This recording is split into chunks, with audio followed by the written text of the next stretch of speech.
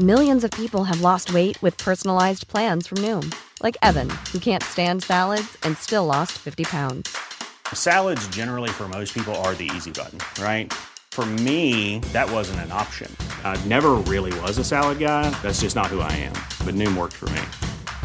Get your personalized plan today at Noom.com. Real Noom user compensated to provide their story. In 4 weeks, the typical Noom user can expect to lose 1 to 2 pounds per week. Individual results may vary.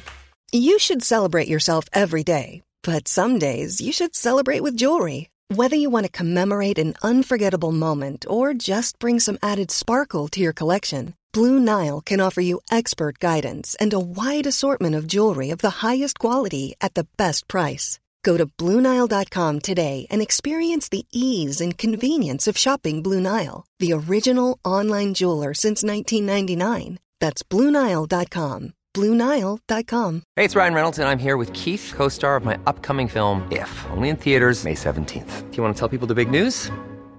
All right, I'll do it. Sign up now and you'll get unlimited for $15 a month and 6 months of Paramount Plus Essential Plan on us. MintMobile.com/switch. Upfront payment of $45 equivalent to $15 per month. Unlimited over 40 gigabytes per month. Face lower speeds. Videos at 480p. Active Mint customers by 531.24 get 6 months of Paramount Plus Essential Plan. Auto renews after 6 months. Offer ends May 31st, 2024. Separate Paramount Plus registration required. Terms and conditions apply if rated PG. At Total Wine & More, we know what pairs perfectly with summer. Go ahead, test us. What goes best with a beach trip? This crisp rosé. A pool party? Try these craft beers. Oh, you're good. Wondrous selection, helpful guides, ridiculously low prices. Total Wine & More. So, Craig, I was in town today. I was in Dublin's Fair City, aka No Craig Zone, and I went to... Yeah, I can't remember what it's like. I'll tell you what it's like. I went to approximately 20 different places in search of the final ever edition of Q Magazine, which we were discussing on last week's show, of course. I can't find it, man. Nowhere to be found. I went to fucking Eason's. They had like this weird thing up in their shop, that like a sign that kind of said... We're no longer selling magazines for a while. It was a notice that said, our magazine department is in the process of being built back up over the coming weeks. Please bear with us, and apologies for any inconvenience caused. Over like a giant stack of Cards Against Humanity and Monopoly. I went to music shops, I went to random newsagents, and I couldn't find it. One newsagent I went to, by the way, people will think I'm making this up. I am not. The only magazine that they had in the newsagent, and they had it over like 3 or 4 different shelves, was Hot Press magazine. And I was just like... of course. I was just like Homer Simpson. The like, old reliable. Homer Simpson yelping and running out of the fucking store. I know friend of the show, former guest George Morahan, has managed to find one in a super value. But right now, before we start the show, I'm putting out the call to all listeners. If anyone in Dublin city centre sees the final edition of Q magazine, I want you to at me on Twitter at HandreadyDave or the show at No Encore Show, and let me know where you found it. Because I want the magazine. Thank you very much. This is the least I can do. I've got to assume there's a spot somewhere in the wilds of Kildare out here where I'll find it. It'll be in some like garage or something. I haven't had a look myself. I was actually going to buy it for like sentimental value on like online. Did you try? Are they not selling it directly from their website? Actually, it's Q. I don't even know if they have a website, to be honest. Yeah. Well, look, listen. It's a case of wait and see. Watch this space. I've got 4 weeks to get it done. You know, I can overcome this strange... Dave, prior to the last issue, what was the last issue of Q you actually purchased? I think I said on the show last week, because we went to Norway for Coleman's wedding. Was that? Oh, yeah, of course, yeah. But before Airport Fair, I can't remember for sure, yeah. It's been a very long time. Anyway, look, let's not beat around the bush here. We've got a big episode ahead, so hit the fucking music.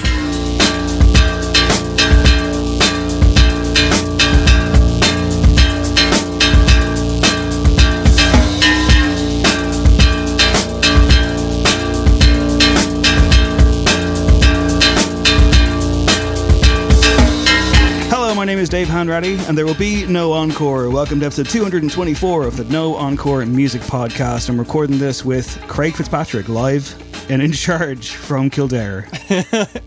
I'm not sure about in charge. Hey Dave, what's up? You know, this is like only the second most glamorous group Zoom I'm having this week. Usually it's my main go-to, but I was on a pretty special Zoom call this week, Dave. Tell me all about it, please.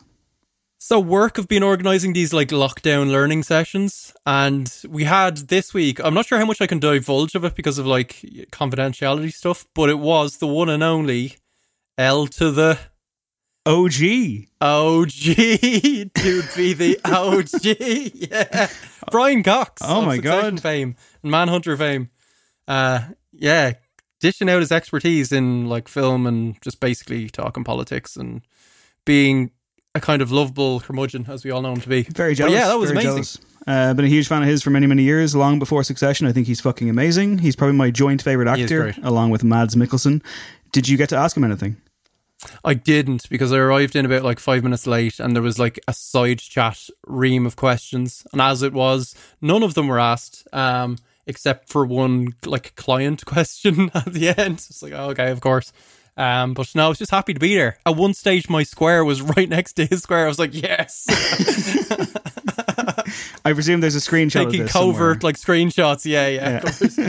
Okay. That's what it's come to, really, yeah. I feel like you went big there, Craig, and then by the end it was a little bit disappointing, but I'm still jealous. I'm still a bit envious of the situation. But will people be jealous of us? Because we get to talk about the new Taylor Swift album later in the show. We waited an entire week. I know that's not really the done thing these days. We should have put out another emergency episode at like 5 a.m. or something after it just came out, like other people might do. But we thought we'd give it some time, seeing as it is apparently the best album of 2020. But we'll talk about that. Taking a few little digs there, Dave, are you? Miss you? I'm actually intrigued to hear what you have to say about the album. I'm very excited about it. Not that I'm not always hyped for your opinion. To be fair, on although last it does get a week's little show, worrying at times. There's no need for that. On last week's show, I didn't have much to say about the album, so this week is different. I've got maybe too much to say, but we'll talk about that. We also have some news, and we have a top 5 this week that I'm very, very excited about, Craig. It's unusual collaborations inspired by the fact that Taylor Swift, of course, hooked up, musically speaking, with Aaron Dessner of The National fame, and it's going to be a bit of an interesting grab bag, but we'll get through all that. A lot to talk about. Patreon.com/NoEncore if you want to help support the show. And it's time to move into the news, Craig. So only one place to start this week, even though I feel like this story happens every year, but I feel like we've even done it on the show before. But hit the music, please, Adam.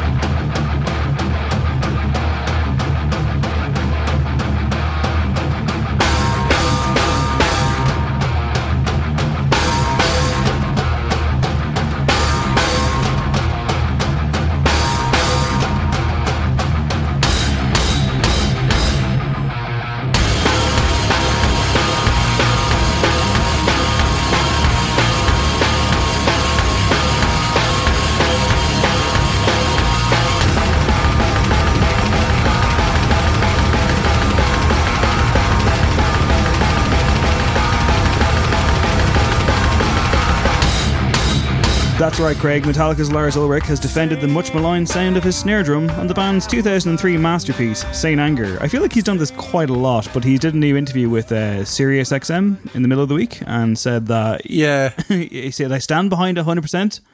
At that moment, that was the truth. Just my personality. I'm always looking ahead, always looking about the next big thing. That's just how I'm wired, he continued. Whether it's Metallica always thinking ahead or in my personal life and relationships, whatever I'm doing, I'm just always thinking ahead. Sometimes, arguably, I spend too much time in the future, but I rarely spend any time in the past. And so the only time this stuff really comes up is in interviews. That's the quote. It's very David Brent, or arguably I spend too much time in the future. Yeah, that's the problem with the album. I haven't heard him come out this strongly in defense of the sound. He explains as well how it kind of came together, and it was just him hearing James working on a riff. He was playing it in the control room. He's like, I ran up. I was like, I need to put a beat behind that. I ran into the tracking room. I'm just imagining him like scampering in. He sat down and played a couple of beats. So basically, he forgot to put on the snare. And he was like, it was weirdly odd and kind of cool. So he just left it off for the rest of the sessions.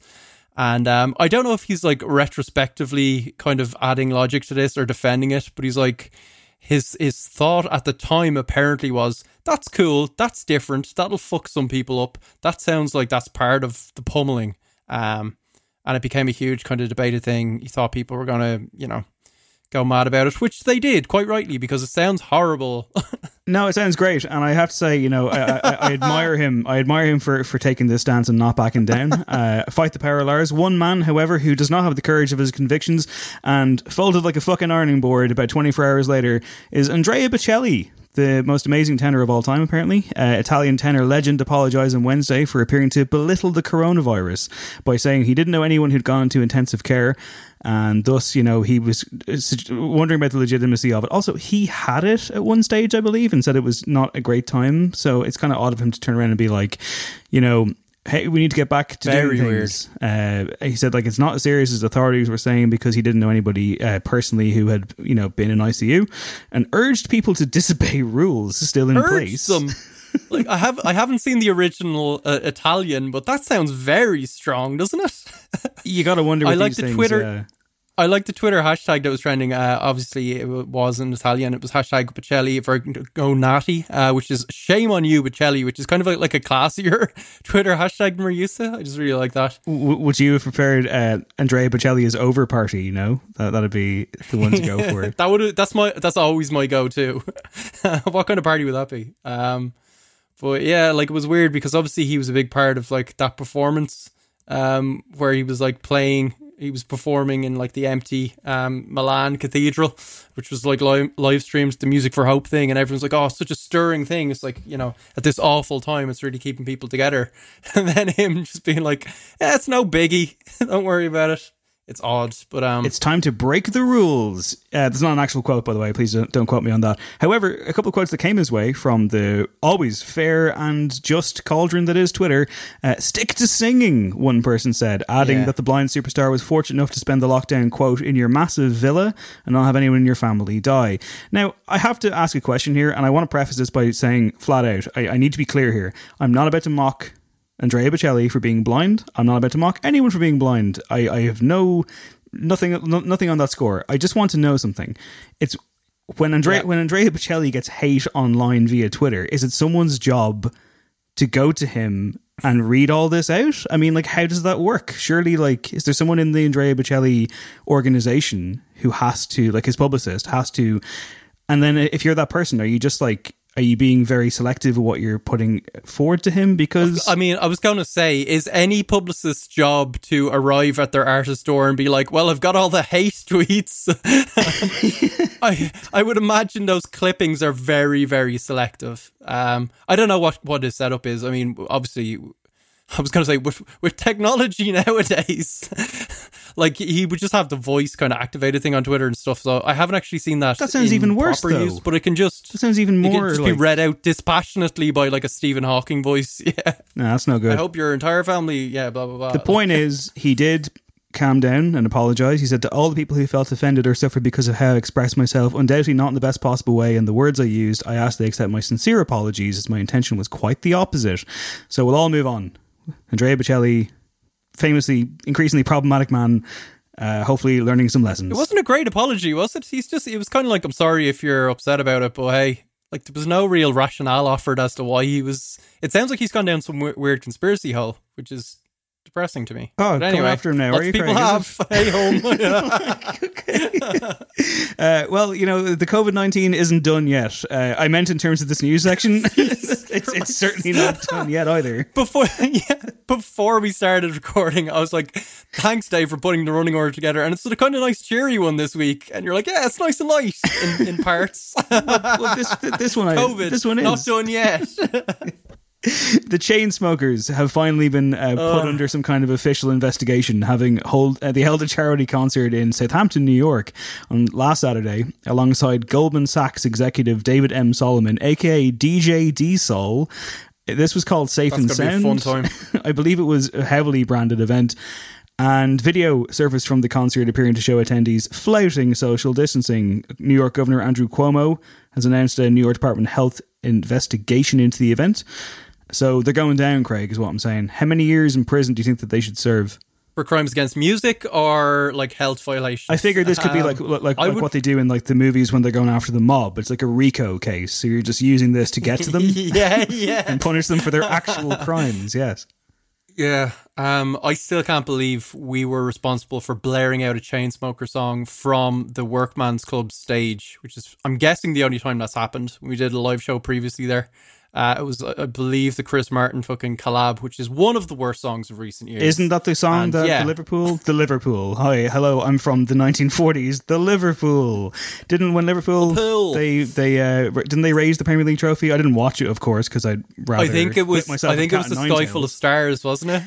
Oh yeah, for some reason I thought might have been a Sky Full of Stars. They had a Kanye song as well. They had All of the Lights, which was like, oh, really insult to injury. How dare you? I did not watch that. No, I didn't. Ceremony. No, I saw enough people on Twitter crowing about it, and I moved on with my life. Chainsmokers, not an act I would be terribly interested in. I guess it's interesting though because we've talked in previous episodes about how it's been like country gigs or it's been kind of small stuff or even that new metal festival. Although they appear to follow the rules because again, new metal, it's a progressive genre. It just seems like the Chainsmokers are like big enough names to be like, aha, you guys are fucked. I'm sure nothing will happen. Yeah, I know what you mean, being made like an example of. I would be very surprised if the liability lies with the artist and not the organizer, if there is any. So they'll get away with it again. Those bloody Chainsmokers. I've got a really boring story here about the stars aligning for political clarity purposes. If you want to just move past it, I'm okay with that. Look, there's been an open letter. I don't know, Dave. I always like an open letter. We're at that age, are we? Yeah, we kind of are. I mean, it's a story we've generally talked about in the past about like unauthorized use of music by politicians. A bunch of artists have moved to stop that with an open letter. Mick Jagger being one, Lord, Pearl Jam, Courtney Love, all the biggies. Jason Isbell, Green Day. I guess you would be very, very upset given the current climate if you were a progressive artist and Trumpian types were blaring out your tunes to kind of rally the fucking alt-right masses. Something must be done. As I'm sure an open letter will work. It always does, Dave. Absolutely, yeah. It's like sign the petition, get it done. So I guess finally in this news section, which we are kind of racing through because there's an awful lot to talk about in Acts 2 and 3 of the show. This will lead us in nicely to the record, though. Aaron Dessner, he of the national fame, he of co-writing and playing a lot of music on the new Taylor Swift record, Folklore, has been talking about it quite a lot this week, actually. And he spoke to Zane Lowe, I believe, during an interview. And there's a nice little cute story here. He lied to his child, Craig. He did the worst thing imaginable. Yeah, if that's your idea of cute... the white lie. It was probably the grimmest news story we have this week, to be honest, Dave. So he's broken a sacred bond. Yeah, he said that he didn't want to be the one that like spilled the beans on the project because obviously these things are you can't talk about them. So he says he's got an 8-year-old daughter, and one day she asked me, "Daddy, do you know Taylor Swift?" It was the morning after we'd written one of the songs, and every time we'd write a song, it was like a weird lightning bolt getting struck by lightning or something. Exhilaration with electricity. I looked her straight in the eye and said, "No."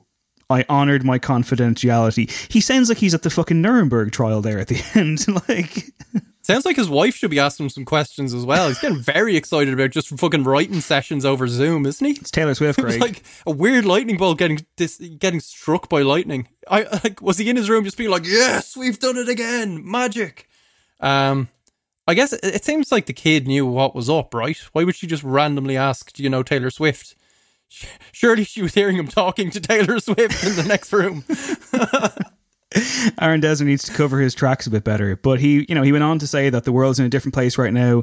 No one really knows what we're doing or where we're going. All the rules are being written. Live music isn't happening, and in a way, it's nice to make something and just put it out because people are stuck at home and are able to hear things. This will be a really positive gift for Taylor Swift fans. Now, I guess it's been a weird week, Craig. I guess before we get going with this review, anything you want to say? Because it's been an absolute avalanche since pretty much fucking 5 a.m. last Friday. When the record finally came out and was met with a lot of glowing reviews, and then Stan's getting mad when people didn't give it glowing reviews, and the idea that something of kind of a cross pollination of takes all came together. You're not really allowed to criticize Taylor Swift in a lot of circles. We've actually reviewed her last 2 albums on this show, and I think we've done a fair job of it, and now it's time to really fucking do a big job of it. So how you feeling, buddy? Yeah, I'm feeling good. I'm feeling good. I'm feeling ready. No, I mean, in past episodes and over the years, I've had my criticisms of Taylor Swift and the kind of noise that surrounds her, maybe more so, the kind of machine. But actually, I mean, it was a surprise release from her, which was the first time she, went with that strategy. And it did, it had the kind of the reaction that all these kind of big surprise drops do now. I don't think it's unique to Taylor. I think the Swiftie stuff was ridiculous, but I think all the Stan stuff from like the top tier of, 20 biggest artists is just way out of control, way out of proportion. There's funny kind of snatches of tweets you see. Then there's others where like they're threatening journalists and saying, I know your address, I'm going to roll up when you least suspect it, don't tell the police. And you're like, I mean, maybe that's funny because it's probably some 10-year-old somewhere and it's like really extreme, but journalists' lives are being threatened. So not that funny. But I'm just interested in getting into the music, David, because that's what it's all about. For me, I don't know about for you, but it always comes back to the music. Okay, Larry Gogan. Let's do this. The wedding was charming, if a little gauche. There's only so far new money goes. They picked out a home and called it Holiday House. Their parties were tasteful, if a little loud. The doctor had told him to settle down. It must have been her fault his heart gave out. And they said, there goes the last great American dynasty. Who knows? There she goes, Taylor Swift. The track being The Last Great American Dynasty, as I pronounce it. Track 3 from Folklore, the 8th album from Taylor. Dave, I prepared a primer, but it did focus quite heavily on the fact that she's the creator of one of the best music videos of all time. Officially, let's not go there. Let's have your primer instead. We can always go there, Craig, but I appreciate you giving me the opportunity to step up this week. I guess real quick before I get going, we need to make a call on this. Is it Dynasty? Is it Dynasty? I've been saying Dynasty, perhaps influenced by Taylor Swift. I say Dynasty as a general word, but actually the show Dynasty is Dynasty. I don't know if it's some southern thing. It might be a country thing. I'm going to stick with Dynasty to be contrary in Irish, but Dynasty works. I'm going to go with Dynasty. And, as noted there, it's a bit more glamorous. There goes the last great American dynasty. In a way, sure, there is, of course, an unavoidable inherent Americanness to one Taylor Allison Swift, not to mention the whole dynasty thing. Now 30 years young, forever the blonde-haired, blue-eyed girl next door, albeit one you can't talk to unless you fill out a non-disclosure agreement or something, I would imagine. As with any major label proposition, Swift's image, persona, aesthetic, everything, really, feels crafted and constructed by a boardroom full of supposed specialists.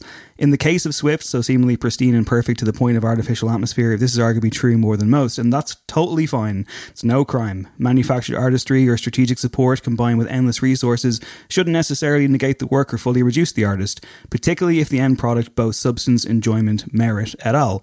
So it's not really all that fair to single Swift out in a way that we perhaps don't when it comes to the Sheerans and Biebers of the world. Is it a gender thing? Quite possibly. Is it a Sheeran and Bieber register more like relatable human beings thing, given their unkemptness and their increasingly visible flaws, themselves potentially all part of the sales pitch too? Is it any of those things? Is it even unfair? Crucially, does any of it matter? What about the work? That's the most important thing, right? Folklore, the not all that shocking surprise release of 2020, is the album where Taylor Swift says fuck once or twice, so please indulge me my Colin Farrell for a moment when I say fuck the net worth, the 4th of July, celebrity-filled parties and the carefully curated Instagram post thereof, the personal life section on the Wikipedia page, the tabloid bonfire, the feud with Kanye West that almost certainly got out of hand when both parties attempted to wheel it to their advantage. Fuck all of it. Fuck the argument that Taylor Swift is suddenly now credible because she chose to work with Bon Iver and Aaron Dessner, and that she somehow holds her own in such oh-so-exalted company. Same time, fuck the idea that a pop star simply making a more quote-unquote indie album is all that brave. By the same token, fuck the notion that all this wasn't part of the plan, that each and every manoeuvre isn't assessed like an end-of-quarter earnings report. Fuck the shocking revelation that the label didn't know about the album until hours before its release. Fuck the 5-star reviews that went live the minute the record did. And most of all, fuck the critic-attacking stans and their pretty hate machine. There's an album in here somewhere, and it may very well be a damn good one. All of which, Craig, is to say, it's not very summary, is it? Wow, Dave, my primers are usually just me kind of hastily looking at Wikipedia. I agree with you on a lot of those points. I think I come at them from some different angles. The whole conversation around it is enough to kind of turn you off, for sure. And it's tough to kind of disentangle yourself from a lot of the rhetoric that has been, put out there over the last week or so. Okay, so Folklore. I don't have any great hatred for this whatsoever. I enjoyed lots of it quite a bit. Things it's not, I guess. It's not reinventing any wheels whatsoever. It's not really artistically ambitious, only insofar as I think it's, you know, it's industrious enough turnaround. It was 4 months, by all accounts, completely composed during lockdown. Looking at some of the reviews, it's certainly far from flawless. It's not a flawed masterpiece, which is occasionally even better. But I think also it's not a case of like The National or Aaron Dessner arriving like the kind of indie cavalry to save her from fake pop or suddenly like uncover this songwriter that people didn't know about. Just kind of a lot of straw man arguments as well floating around. And I think it was clear that she's got like really good songwriting chops just from a kind of craft point of view on 1989 and prior if you were kind of paying attention. And, you know, that goes for both sides in terms of the stuff that's being said, because I know our fans, like, you know, there was tweets put out where it was just like Ryan Adams a few years ago was like, I can improve your music by doing it this way. And then this album is her response going, actually, I can do it that way much better. Thank you very much. Which is just like such a weird narrative just because she's dipping into kind of folk rock music.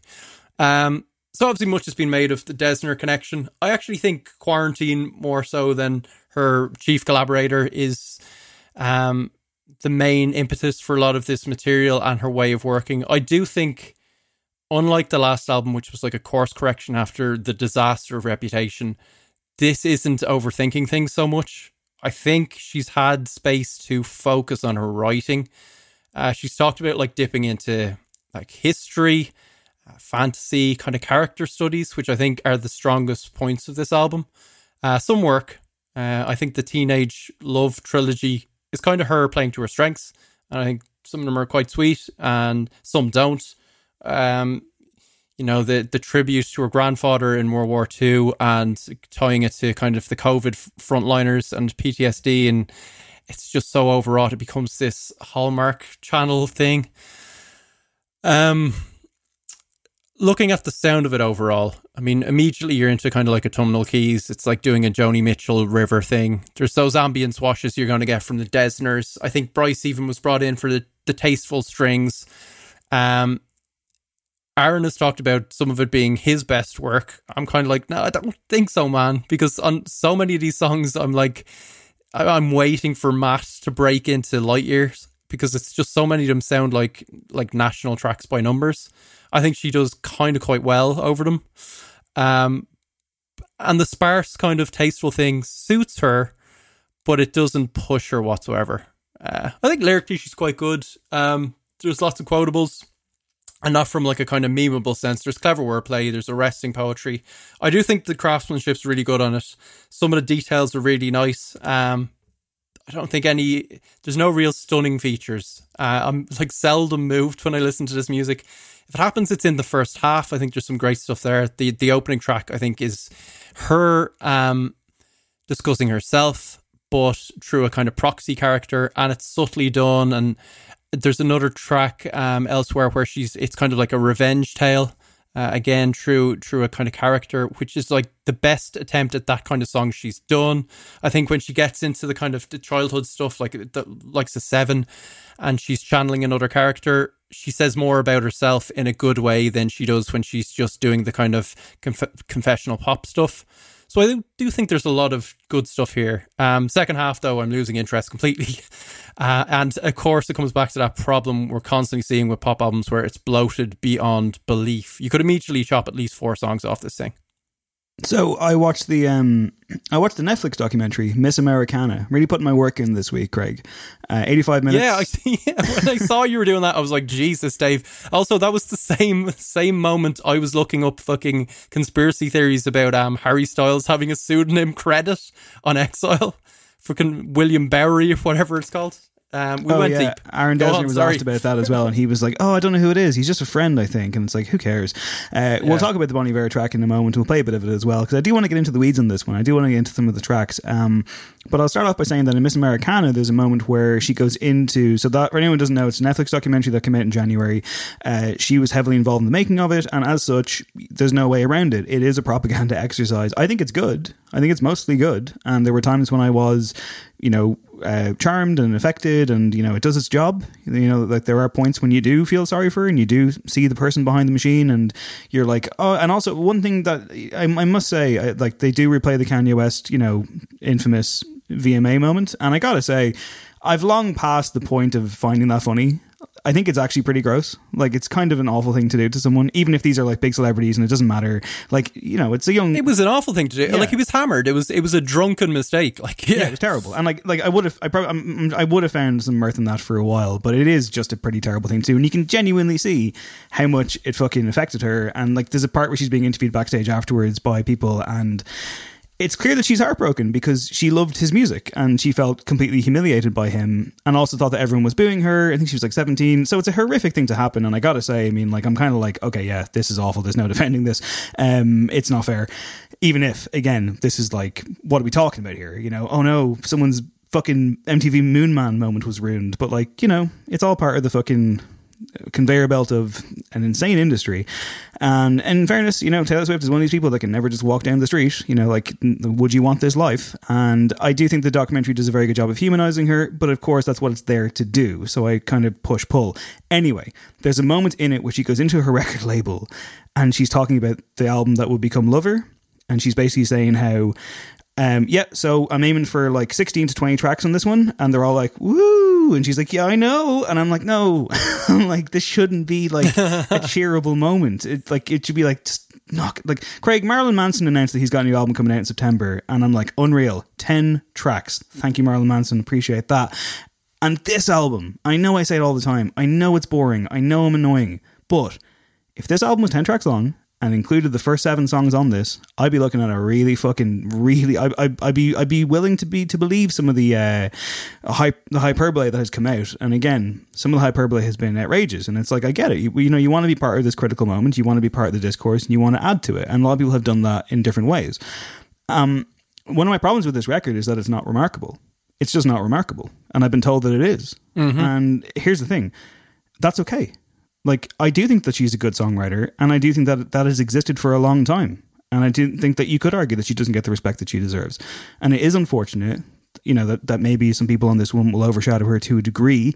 I haven't seen those arguments, and I've seen a lot of straw man stuff about that. I don't know. I'm sure there are bro dickheads out there who are like, well, now it's only credible because Aaron Dessner's on it. Like, fuck that. That's bollocks.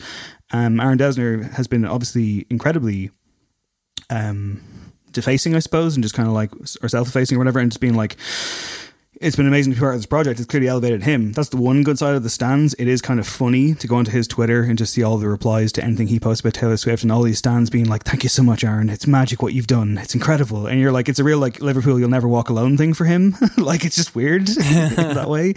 But at the same time, I mean, I think this is a good album. I think the first 7 tracks are very good. And I think the track in particular, 7, that you mentioned earlier on, I think that's the standout for me. And I did get affected emotionally by it. It did fucking hit me in the chest, and quite brilliantly so. It's about, her recounting like a summer spent with a childhood friend, and it's clearly like a very bad home situation for the friend. And she talks about that and how it's through the eyes of a child. And she has a thing where she talks from her, I guess, her point of view now as an adult, and she has a line where she says, though I can't recall your face, I still got love for you. And I thought that was absolutely beautiful. It was so simple, so tender, extreme empathy, and just really, really well put together. You watch her in Miss Americana, and she basically, like, she's big into her rhythm. She's big into finding the rhythm in a song and dancing with it. And that's kind of, I guess, a staple and a signature of a lot of the songs that she puts out into the world. And there's a lot of that on this one. She doesn't trip herself up, but there's some incredibly strong stuff on here, even if it does kind of emerge in like the Lana Del Rey mode. But I don't mind that, because to me Lana Del Rey is not a genre. It's like, it's fine. Like, I think Cardigan is a fucking excellent song. I think it's absolutely brilliant. I love it. It's really good folk pop, yeah. And there's some really, really strong stuff. But again, it wobbles a bit when August shows up, which is a very Jack Antonoff song. And then the second half, like, I found myself all week like having to work hard to take in the second half of this record. It's 16 tracks long. There's actually a bonus track, like a 17th one called The Lakes, which I presume that you get as a bonus. I've not heard. Yeah, I presume you get it as a bonus if you like survive a night in the woods or something. I don't know how that works. But also there's a situation as well where in amongst all this incredible rebirth or incredible warmth that she's apparently bestowing upon the world, you're still seeing tweets like, get the original voice note version where I, talk to Aaron Dessner on Cardigan attached to the song. You can get 8 different versions of it now exclusively at iTunes. And don't forget to get your Cardigan. It's like, fuck, like that whole element is just so jarring with what this album is supposed to be. I think both things can be true, or one doesn't totally negate the other, right? Because I can see, I'm going to give kind of benefit of the doubt and be like, the result of this album does sound like it was spur of the moment. Clearly she saw an opportunity to kind of go a bit back to basics. Like that's just a kind of a bit of an obvious choice, but she was clearly relishing working with Dessner. They were clearly working that way. It is kind of rustic sounding in terms of, that aspect of it. So I think just because then once the kind of machine gears back up after she's gone, okay, I've got this batch of songs, and they're like, great, how many tracks? Brilliant, streams. And then they all get in a room and they carve up the various marketing opportunities and go, oh, well, she's got all these voice notes. I mean, could we do something like that'll tie in with the whole kitsch thing of like the country, blah, blah, blah. I feel like a lot of that's maybe, obviously she has oversight of all of it, but if her team's coming to her going, listen, we can maximize your revenue by putting out 8 different covers, and it'd be a great thing for fans to get their hands on a voice notes, blah blah blah. And she's like, yeah, okay. Like I don't think that ruins the experience or the honesty of the album for me. Well, I mean, you talk about honesty, and actually in the opening minute of that documentary, there's a point where she says, my entire moral code as a kid and now is a need to be thought of as good. It was all I wrote about. It was all I wanted. It was the complete and total belief system that I subscribed to as a kid. Do the right thing, do the good thing. And obviously I'm not a perfect person by any stretch, but overall, the main thing is that I always tried to be was just like a good girl. And I guess part of the documentary is about her rebelling against that idea to a degree. But you can tell, I mean, like, she's like, a fucking, like, raised in a loving Christian family and all that kind of jazz. And, like, a big part of the documentary is about her, like, finally, like, getting political. And it appears, if what I'm seeing is true, and again, I'm always aware of the veil of propaganda attached, but it does appear that she is someone who's wanted to be a bit more outspoken and forthright on issues about feminism and politics and so on. And fucking more power to her. I mean, like, you can come late to the game. Everyone does. I mean, we have in different respects, even just this year alone. And it's important to learn and to change, and like that's what life is about. So I like these elements because they help break down an artist who I've previously found to be completely impenetrable. And I don't know, like with regards to just like the automatic wave of like fawning and protestation when this record came out, I'm just like, can we just take a fucking minute, please? Can we just take a fucking minute to not automatically decide that it's amazing just because it's a bit different? Because I don't think it's that different from what she's done before. It's different enough for maybe the audience, but I still think it's operating within a very similar kind of sphere. Let's take a listen to Exile, which has Bon Iver on the track, because I really want to know what you think of this one. So I'm leaving at the side door. So step right out. There is no amount of cry I can do for all this time. We always walked a very thin line. You didn't even hear me out. You never gave a warning sign. I gave so many all this time. I never learned to read your mind. I couldn't turn things around.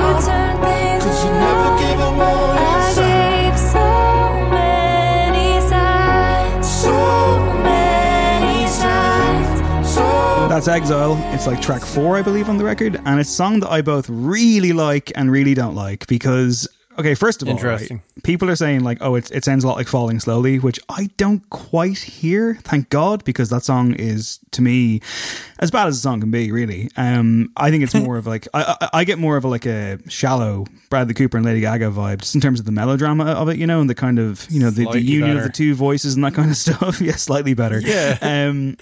I think it's a classically constructed duet, and it works in that regard. This is the thing, right? Bon Iver's voice, like in his verses, are very low register. I saw someone on Twitter say, like, "Oh, it's nice to finally hear Bon Iver like sound like what he would sound like if he didn't have all those effects and stuff." And ultimately, it's pretty fucking boring, which I think is interesting. Well, it's his early career. I mean, I like the song, it as well. But it's a bit too forced, isn't it, or something? Like, I don't know. It feels. not overwritten. I think it's kind of perfectly written for what it is, but you can kind of see the workings, and it is that thing of like, it's the problem I keep coming back to, I think, with a lot of her writing, and Justin Vernon's kind of guilty of it here to an extent, because I know he didn't write the guts of the song, but he added the bridge, and the bridge to me feels like he's kind of going, you get into that kind of polite, very polite pounding of the keys, and it swells, and it feels like he was like, well, I have to add in a fucking emotional bridge here, and it's so kind of textbook that I just can't really connect to it. Like, again, she's got some great lines on it. Like, I like the stuff about, like, you know, the new kind of boyfriend, you know, viewing him as like an understudy is kind of cool, you know, balancing on breaking branches. It gets a bit mixed up in its metaphors. I think it is maybe overwritten. This is the problem I keep coming back to with Taylor Swift. And I think it's more my problem with, she totally comes out of the Nashville system, right? That's like, you know, she moved there when she was in her teens. She learnt the ropes super well, does it better than anyone at this point. But it's like, it's a type of pop music. Like, I think when pop's done really well, there's maybe two ways you can do pop music, right? Really well. I say this to someone that's never written a great pop song. But I think you can like do kind of, you know, very craftsman-like, join the dots, like, you know, executing kind of sequential chords really well, so they're satisfying these kind of patterns that just fit naturally together. And I think that's what she does quite a lot. She kind of always gives you the obvious stirring chorus that will kind of satisfy that itch. She, you know, there's a lot of kind of tropes in her work. She doesn't do as much of the other thing, which is like, you know, adding that novelty of like the unexpected. She never really pulls the rug out from under you. I never feel wrong-footed by some of her writing. She never leaps off into somewhere and I'm like, wow, that gives you that kind of, you know, thrill of a really good pop song where you're just like, I need to replay that and replay that and replay that. And I think that kind of, it feeds into her voice as well. She's a very accomplished voice. It's kind of clear as a bell, but there's no real hidden depths there. There's no real quirks on a lot of the songs. Emotionally, they're well written, but the inflections aren't quite there. She's kind of, it sounds like she's going through the motions, and it feels slightly pedestrian at times to me. It's not the worst criticism in the world, but it's just what separates, you know, top of your game from, I guess, maybe the geniuses or the kind of more out there artists. Yeah, for sure. I was never surprised by the record. I like it. I do like the album. And like the last point I will make about my usual bloated record thing is this. It's especially frustrating on this one because the really good 10-track album is actually already here. The first 7 songs, maybe August, the 8th one, like it's, I can see why people like it. In the back half, like you got to really kind of dig in and like find the right ones. I mean, like there's some very generic stuff on here. Illicit Affairs is a dreadful song about people having an illicit affair. Dreadful. It's very bad. Like it stands out because the other stuff is quite well accomplished and quite well constructed and like really fits this certain level of a tone and a narrative. And then that comes along, you're like, why is this here? I don't like Mad Woman. It's very clearly a shot at like Kimye and other people as well. But even just, it's also just a bit like, the problem with that is, like, as I said, you know, she's got songs like My Tears Ricochet, which is her doing the same subject matter but very well. Like, and subtly, and then you have this song Mad Woman where she's immediately talking about like scorpions stinging you to kill, and you're just like, oh, it's so on the nose, not necessary whatsoever. You got some good stuff though. Epiphany is a very nice song. Peace and Hoax are good closers, but you could probably pick just one of those, you know. And like ultimately, if you shored this down, if it wasn't a consideration, if it didn't need, quote unquote, fucking need in this world that pop stars live in, need to be 16 tracks with a 17th bonus track, you've got a really strong, like very, very well put together album that I understand your problem with like it not fully shattering you emotionally or surprising you. I had those, but it did work for me on an emotional level more than I thought it would. I think that there's some very, very strong stuff on here, and there's some stuff that I will definitely like take with me for the rest of the year. The one, Cardigan, I like Exile, despite its kind of, you know, ridiculous. Sorry, I thought you were gonna finish that sentence with "for the rest of my life." Well, there you go. She's finally worked her magic, Craig. I'll take Invisible String wherever I go for the rest of my days. No, but seriously, the one, Cardigan. I like The Last Great American Dynasty. I think it's fine. I think she actually gets away quite well with using the word gauche in a pop song. I know some people have seized up on that one. It's pretty good. Exile, Bon Iver, it's a keeper, even though you've heard it a million times before. My Tears, Ricochet, Mirrorball, and Seven are all great. Seven in particular is excellent, and some good stuff in the back end, but it isn't this revolutionary thing that a lot of people seem to think it is. I think a lot of critics have not so much embarrassed themselves, but I think a lot of critics have definitely, like, they made a decision. They made a fucking decision here, and it's like, I saw like a thread during the week from an indie label, which is, again, is too far in the other direction. It said something to the effect of, you do realize that, like, the indie critics, like, you know, like, you do realize that, like, your reaction has actually been thought of and, like, not bought, but, like, tailored, ironically enough, and planned for, and that was the move. And it's all about, you know, the framing of this and how it's put together. And it goes back to that weird, like, you know, remember, I think you referenced this before, when Rolling Stone gave Paris Hilton's album a better review than The Killers, and it was like, oh, that's just them trying to be postmodern. This is people trying to be postmodern and create a moment and go with the moment. And listen, in fairness, we fucking need moments, especially in 2020. We need stuff like this. It is exciting. I just don't think that under the hood, some of the things that have been written are actually there, but it's a very good album. Lastly, I will say this, for anyone who isn't aware, like, the stands have been out in force, especially Pitchfork gave it 8 out of 10. The writer was Gillian Mapes. She wrote an excellent review, which was full of praise, and she nailed it in the middle of it. She basically was like, you know, there are people out there who dismiss this project from the get-go as a cynical act, and that's not the case. But there are also fans who think that this is an example that Taylor Swift can do literally everything, and she's like, that's also a stretch. As so often the case in life, the truth is somewhere in the middle. I think this is a good album.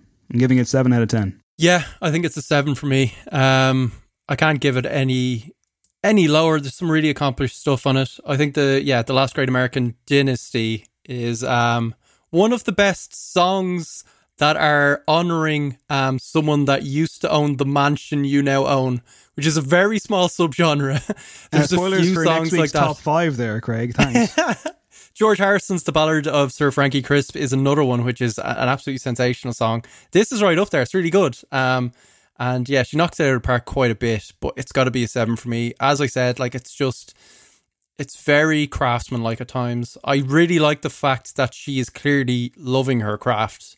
I like that she's a pop star on the level of Ed Sheeran and is writing these lyrics and not the fucking Sheeran lyrics. Do you know what I mean? Like, it's quite literate stuff. There's stuff there where I think our fan base will be able to explore different influences further. Speaking of which, I will end my scoring with the culmination of the Teenage Love trilogy, where it hits that kind of, I think, cheesy on purpose finale of, like, she's basically appropriating a teenage boy's perspective, which is fine. Where it's like the end of the teen movie thing and he wins back the girl. The melody is, and our sonic architect will help me out with a little clip of my own. It's basically this, which I love, but it's kind of the problem for me. Do you ever feel like breaking down? Do you ever feel out of place? Like somehow you just don't belong and no one understands you. There's a place for Taylor Swift. There's a place for Simple Plan. It's all good. 7 out of 10. All right, next week on the show, let's see if it'll be all good with Fontaines DC as they launch A Hero's Death. It'll be out at the same time with this podcast. I will say, Craig, putting all my preconceptions aside, I'm intrigued to hear it. I hope it's good. I think it's going to be a masterpiece, Dave. We'll see. Okay. Gauntlet laid down. Excellent. Okay. It's top 5 time, everybody. Everyone's favourite time of the week, I would imagine. And this week, it's unlikely/unusual/strange and weird collaborations. I guess before we get into what we think, I mean, because you texted me during the week, you were like, how deep can this rabbit hole go, you know? And like, for me, it's about top line artists kind of sharing a microphone together, that kind of stuff. But everything's open to interpretation. So I'm going to play a sample. This isn't in either of our top 5s. I did confer with you on that one just to find out. As usual, though, I don't know what is in Craig's top 5. He doesn't know what's in mine, because that's the fun little suspenseful game that we play with each other. So we're going to play a clip, and then we're going to come back in, and then we're going to do the top 5. Thank you, far too kind. Yeah. Ready? Let's go. Can I get an encore? Do you want more? Cook and roll with the Brooklyn boys. So for one last time, I need y'all to roll. Now what the hell are you waiting for? After me, there should be no more. So for one last time, nigga, make some noise. Get him, Dave. That is, of course, Jay-Z and Linkin Park, Collision Course. That's No Encore from 2004, 6-track record, and divisive, I would say. I was talking to former guest of the show, friend of the show, Mango, of Mango and Mathman fame, during the week. Exchanged a couple of DMs on this very issue because I remember him before giving out about this track, and I basically mentioned him to be like, you hate this one, don't you? And he's like, I'm not fond of it, no. And then I basically got into it with him, and his argument basically is that it's a very cynical cash grab that enabled both parties involved to cross over their fan bases respectively and, you know, make a chunk of change, which is probably true, and fair play. Synergy, man, yeah. It's all about the synergy. My problem with it is that my problem with yeah, I think this work. Like, I think the like the Chester vocals work really well. My problem with it is a lot of the existing Jay-Z songs already came with way better musical backing just from the samples. I mean, like Encore, you know, you're ditching a Kanye West classic for a bit of Linkin Park kind of burbling when they're going into that, you know, electronic phase. Yeah, I don't know. It doesn't quite work for me. I do like the energy of the vocals being combined, but musically, nah. Well, it did work in 2006 when Michael Mann put it into Miami Vice and made the best film of all time. Oh my God. I instantly got an image of Colin Farrell fucking sleeves rolled up just on a fucking yacht or speedboat. Dude, that film fucking rules. People hate it. It's so good. Colin Farrell goes I'm going to have to go back to it. Colin Farrell, at like the height of his like drug abuse, probably in Hollywood, he works for the character. He goes up to like a woman at one stage and he's like, "Hola chica," and I'm just like, "This is the best film ever made." It ends with Mogwai Auto Rock. I kind of remember it being like stylish and enjoyable, just like as a kind of languid watch, but actually quite boring. Oh, it's totally incomprehensible. Like, I've no idea what's going on. It feels to me like it's probably like the film equivalent of the last 1975 album. Like, I'll kind of stick it on and be like, yeah, I'm enjoying this weirdly, but fucking hell, this is all over the place. Okay, well, we're not here to talk about that. We're here to talk about our top fives this week. I'll say about mine real quick, by the way, that like I lean towards the very unusual and mostly quite bad. So in my five, right, the first one that I will play, I want you to go first this week, but I will say that like the first one I will play is like a good version, something that I think is very good, very wholesome, very positive for the world. The other four are a sliding scale of dreadful. So that's where I've come from with this week. Okay, this is bizarre because I'm now I'm going to do the exact opposite. We did not collaborate on this. I don't know. Positive vibes kind of took hold of me briefly on like Tuesday, which was Turn Up for the Books. So there's some kind of like positive revelations here for me. But I will start with something that's just absolutely horrible. Okay, so my number 5, there's a 15-minute video on YouTube explaining why this is the worst song ever made. But I think 30-second clip will probably do it. Conversating, clear the air, but I see that red flag and I think you wish I wasn't here. If you don't judge my do-rag, I won't judge your red flag. Understand what it's like not to be. I'm proud of where if you don't judge my gold chains, but not everything we've done. I'll forget the iron chains. It ain't like you and me can rewrite history. Yeah, I feel quite bad about even playing that now. That was Brad Paisley and LL Cool J doing their bit for like, I don't know, racial solidarity in 2013. It was Accidental Racist, which is an accidentally racist song, ironically enough. Even in the kind of like retrospectively like loosey-goosey days of 2013, this was raising eyebrows. It's cringe awfulness. It's just bad. I think it came from a good place from the two lads, but my God, yeah, it's kind of like enabling awfulness, really. So in the Confederate corner, I guess you've got country star Brad Paisley. I don't know if you're familiar, Dave. He's a West Virginian good old boy. He's like sold over 10 million albums. He's got like 3 Grammys.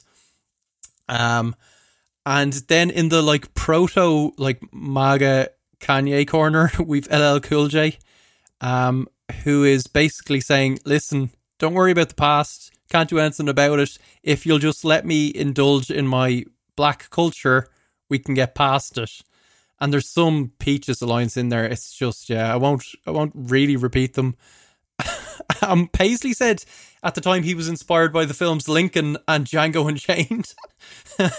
And I mean, a lot of his quotes around it are like, again, really well-intentioned, but like clod-footed. And, you know, he's talking about how he finds himself caught between Southern pride and Southern blame. and how he's proud from where he's from, but like he's obviously ashamed of themes such as slavery and racism, quite rightly. But then you have LL Cool J, which is like, first of all, LL, as much as he's had some bangers and he's a huge star, like he's never the most political or like, you know, conscious of rappers. He was a weird kind of get. And then you have him on this song really just kind of like giving the Confederate argument a pass with some unbelievable lines. He said in 2019 in Rolling Stone interview that he was not apologizing for it. He's like, if someone's crazy enough to think I was suggesting we do some tap dance Amos and Andy shit, basically kind of like playing up to the white crowd, that was not the thing. He was saying people need to look past their feelings. This was a dispassionate, intellectual and efficient way to tackle the topic. Paisley's kind of said, "Nah, I got it wrong, mate," and moved on with his life. As I think we should move on with this list. It's bad, Dave, isn't it? Yeah, it's fair. I will say that, you know, when it comes to nuance and dexterity and wit on genuinely sensitive issues, Ladies Love Cool James would be at the bottom of my phone list. Number 5 for me. Okay, I'm going to play like a lengthy splice here. It could be like a bit like a minute and a half, 2 minutes. The scene is, I'm going to give you the start of the clip, I'm going to give you the end of the clip, right? So it's from a live performance. The scene is Glastonbury in 2016. Coldplay are headlining the Pyramid stage. And this is legitimately an unusual collaboration because it's one that came out of a horrendous tragedy. But in my mind, what Coldplay did, and they're a band that you can bash and they're a band that we do bash, but what Coldplay did here with this, I think, is one of the most beautiful things anyone has ever done in the world of music and the world of art. I find it extremely affecting and like fucking I can never truly hate on Coldplay for doing this. Maybe you read on the news about that beautiful young band called Viola Beach. I don't know if you read about their story. A band that just got signed and were just on their first tour of the world and went through a tragic accident and they got taken away. And we as a band thought that was just the worst. You know, it just reminded us and of all the other bands that come through here. The excitement and the joy and the hope. And we really felt that in them. And so we decided as a band, instead of playing Heroes tonight, that we're going to create Viola Beach's alternate future for them and let them headline Glastonbury for a song. So Chris and Jack and River and Thomas and their manager Craig, this is maybe what would have been you in 20 years or whatever. And I hope we do your song justice. This is Boys That Sing by Viola Beach. And let's send it up the charts tomorrow if you feel like it. Let's give it our best shot, fellas.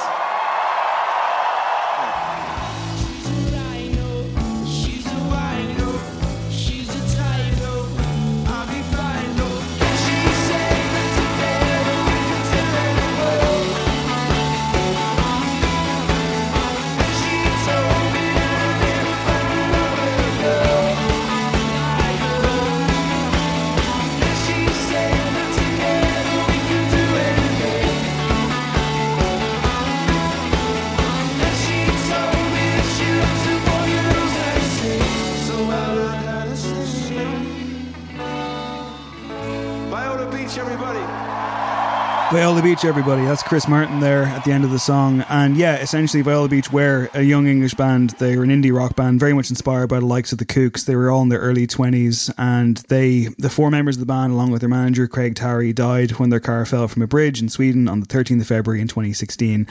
And it's just a shocking tragedy. I mean, the accident itself has been described by authorities as inexplicable. No one seems to fully know what happened, but it was a horrendous thing to happen. And like, they were a band that were very much on the rise. They played Glastonbury, I think, the previous year or something at like the John Peel stage or whatever, which was always a bit of a launch pad. I think Coldplay themselves played the same stage probably back in 2000 or something, or before then.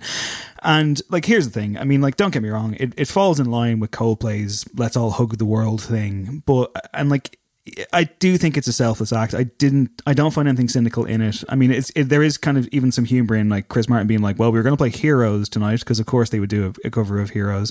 But instead they do this. But to me, it's like if it's very much worth looking at the clip on YouTube just to see the full scope of this. But like, they're on the main stage of Glastonbury, they're doing their set, And what they do is they have, like, on the big screens behind them, they have footage of the band Viola Beach playing their song Boys That Sing, because this is Coldplay and Viola Beach, Boys That Sing, for anyone who hasn't figured that out yet.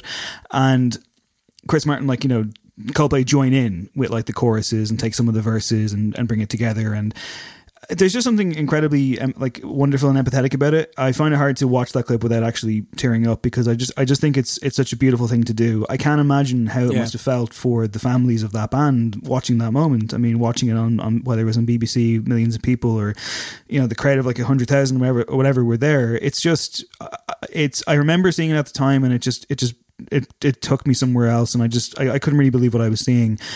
And I just think that it's such a nice thing to do. It's just a nice thing to do. It's just a simple, nice thing to do, and it's just such Coldplay are clearly a great bunch of lads. I kind of say that without any real like humor. Like, Chris Martin does seem like a very good egg. Just from any interviews I've seen with him, and more importantly, his kind of actions, including this, in a way less kind of moving. Although at the time I actually found it quite moving as well. There was he has form for this, right? Not when it was like around such a tragedy, a much more kind of whimsical thing. It was, do you remember Live 8 and Coldplay were playing? And there was a bit of controversy around the fact that the lads from Rockin' All Over the World. I'm just going blank now. Status Quo. The Quo. Sorry, the Quo. Yeah, the Quo. Right there. Yeah, the Quo. Yeah. So they did the original Live Aid, right? But Bob Geldof in all his wisdom, did not invite Status Quo to play Live Aid whenever, like 30 years after the popularity. The point when I clearly forgot their name as well.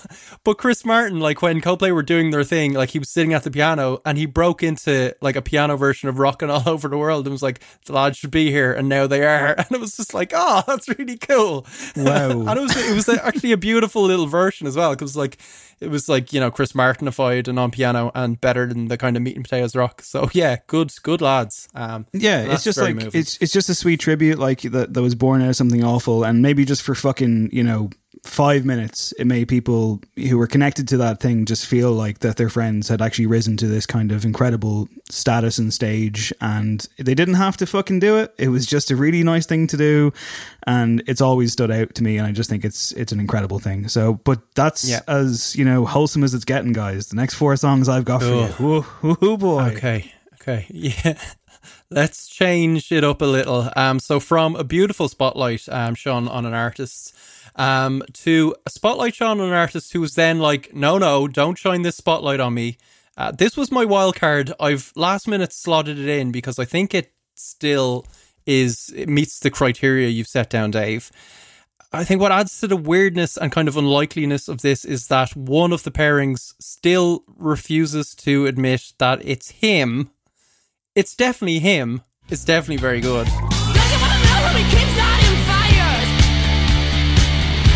desire. It's my desire. It's my desire. Don't you wanna know how we keep starting fires? It's my desire. It's my desire. It's my desire. Danger, danger. High voltage. When we touch. When we kiss. Danger, danger. High voltage. When we cut. When we kiss. When we touch. So that is Danger High Voltage from 2003, and it's Electric Six and Jack White.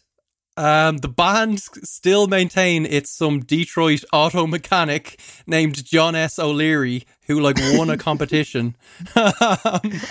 And Jack White's not saying anything about it. But I think like Electric Six have like definitely slipped up plenty over the years. I did not know this, by the way.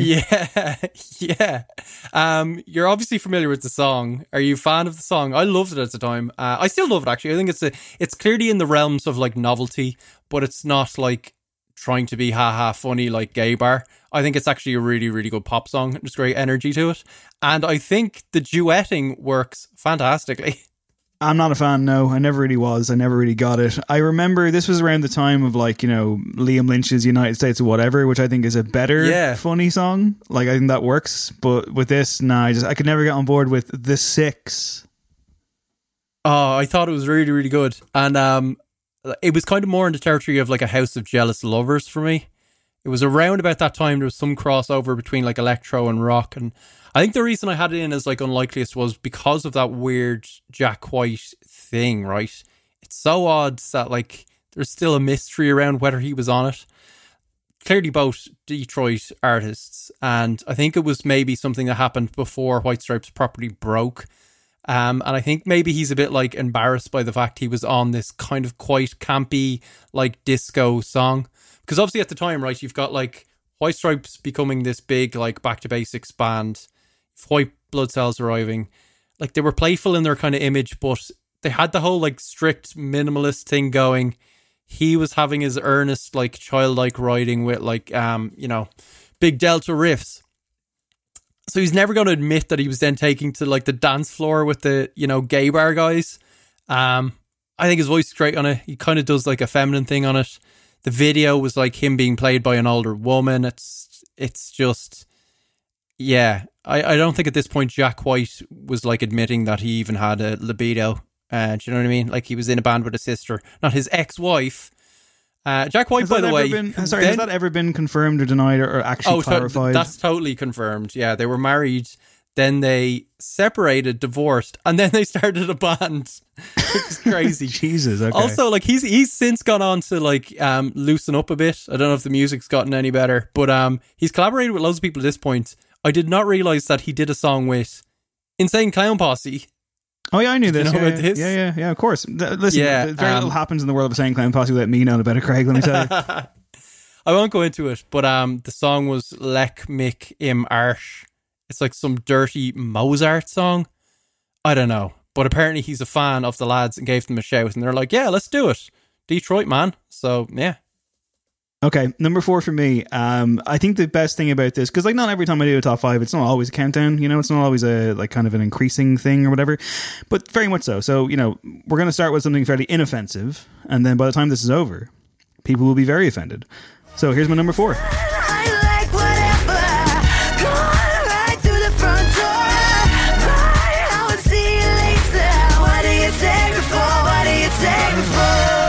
Tears in a bucket. Get the way you handle this, yeah, I'm disgusted. Never been busted, treat me like a suspect. Why am I the one that just can't be trusted? Try harder, discuss it, why bother? I made you, I'll make another and she'll go farther. Woo! And you can bet $1 million on it. South of France on a yacht with us chilling on it.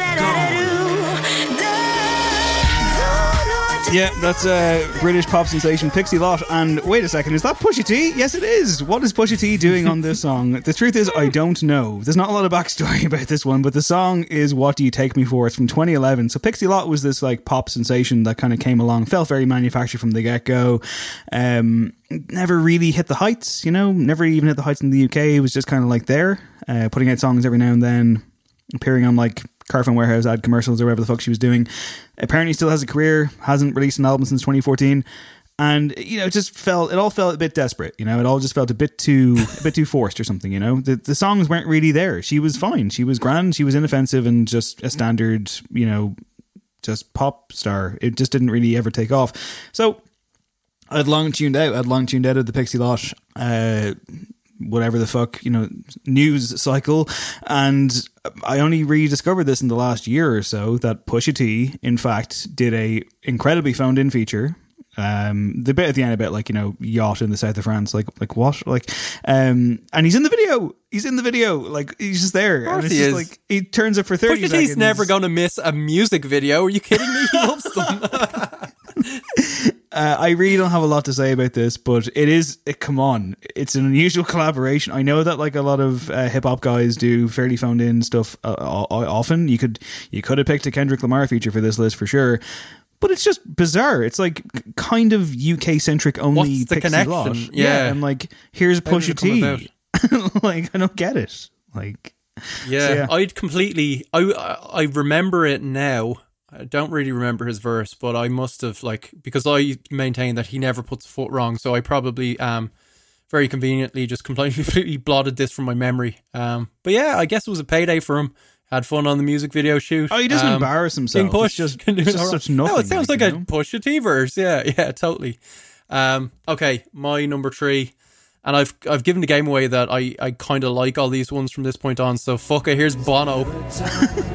To turn to Mecca, is there time to be a bleeding queen? Here she comes. Beauty plays the clown. Here she comes. Surreal in her crown. Hard to track Andrea down who that is, Bocelli? Craig. No, he's cancelled. It's Pavarotti, a big man himself. Pavarotti and U2, the track being Miss Sarajevo from 1995. Actually, it's the band Passengers. This was their like little curio album that they, when they had a band with Brian Eno. Didn't do much in the way of numbers, so they don't talk about it much anymore. But there's some brilliant stuff on there because it was them getting more experimental.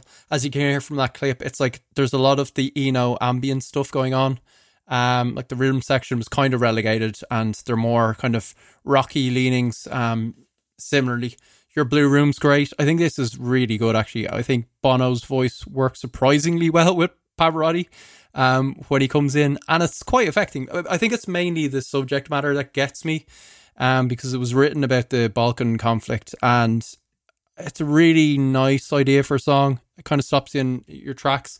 So the whole album was about, it was like a soundtrack for like non-existent films, except for this song, which is about a documentary called Miss Sarajevo, which was about like Sarajevo when it was completely besieged. It was the capital, it was Bosnia-Herzegovina was cut off because of that conflict. And at the same time in the city, they held this kind of beauty contest. And it's about this kind of pageant that was held and 17-year-old winner. And some of the lyrics are, some of Bono's, like, obviously he can get very sugary and on the nose and all of that stuff. But there's some kind of nice lines where he's like really humanizes that conflict. And he's talking about like these teenagers who are like listening to E17 or just, going through their various rites of passage, and it connects for me. I think it works. And, I'm not really a sucker for kind of like that opera kind of stuff. But when Pav comes in, man, it works for me. And of course, there's like a Bono anecdote about like him, like, hobnobbing with the celebs. And he's like, well, actually, Pavarotti was very fond of the idea. He'd been asking for a song. In fact, asking is an understatement. He'd been crank calling the house. He told me if I didn't write him a song, God would be very cross. I was like, that is the most Bono anecdote ever. And then I was like, there has to be a photo of like Bono putting sunglasses on Pavarotti. And there wasn't. There was a shot of Bono in sunglasses hanging out with Pavarotti, but, it's all of that. But it works for me. I think the emotion comes through. Subject matter, Eno's kind of light touch. It works. Gorgeous song. I really like the project. Also, I love that Pav is your go-to for Pavarotti. You're that close. You guys were so close. I miss him, man. I miss him. Speaking of Bono anecdotes, by the way, I'm not sure if I probably told this one on the show before, but I remember telling someone a few months ago and they were just fucking jaw on the floor. It was a Hot Press interview they did a few years ago when I was still there. It's probably like around 2013, 2014. And it was like the cover story and I had to transcribe it for another writer. And it was a fucking 2-hour tape. Like he interviewed every single member of the band. And they're on a plane. How U2 does it get? So they're on the plane, and at one stage Bono explains how he was once on a plane with Sophia Loren, another famous Italian megastar. And apparently Sophia Loren was afraid of flying. And at one stage there was they looked out the window just in time for a lightning strike to pierce the night sky. And apparently Sophia Loren was freaking out. And Bono said, "Don't worry, Sophia. That's just God taking your photograph." I love him. I'm sorry. I think the world's a better place for that level of sophisticated buffoonery. Oh, if it's buffoonery you want, my friend, my number 3, it's inevitable. Let's just get it out of the way. I want you on the floor, and in a coffin, your soul shaking. I want to have you downing every meaning you've amassed, like a fortune. Oh, throw it away. Or worship someone who actively despises you. For worship someone who actively despises you. I am the root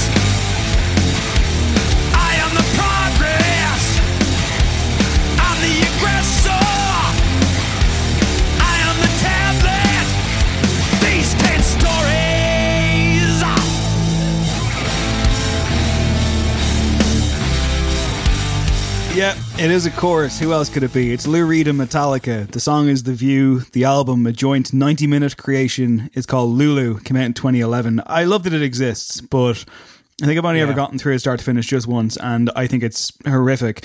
Some people love it. I remember John Kennedy in particular, I think it was, giving a real, like, no, actually this is great. And some people have written kind of, you know, stuff like, oh, in 10 years' time, people will look back on this and say, actually, it was fantastic. It's been almost 10 years, so I can do that now. And I can say that, no, it's fucking awful.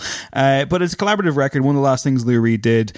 It's the final full-length studio recording project that he was involved with. Actually, he passed away in October of 2013.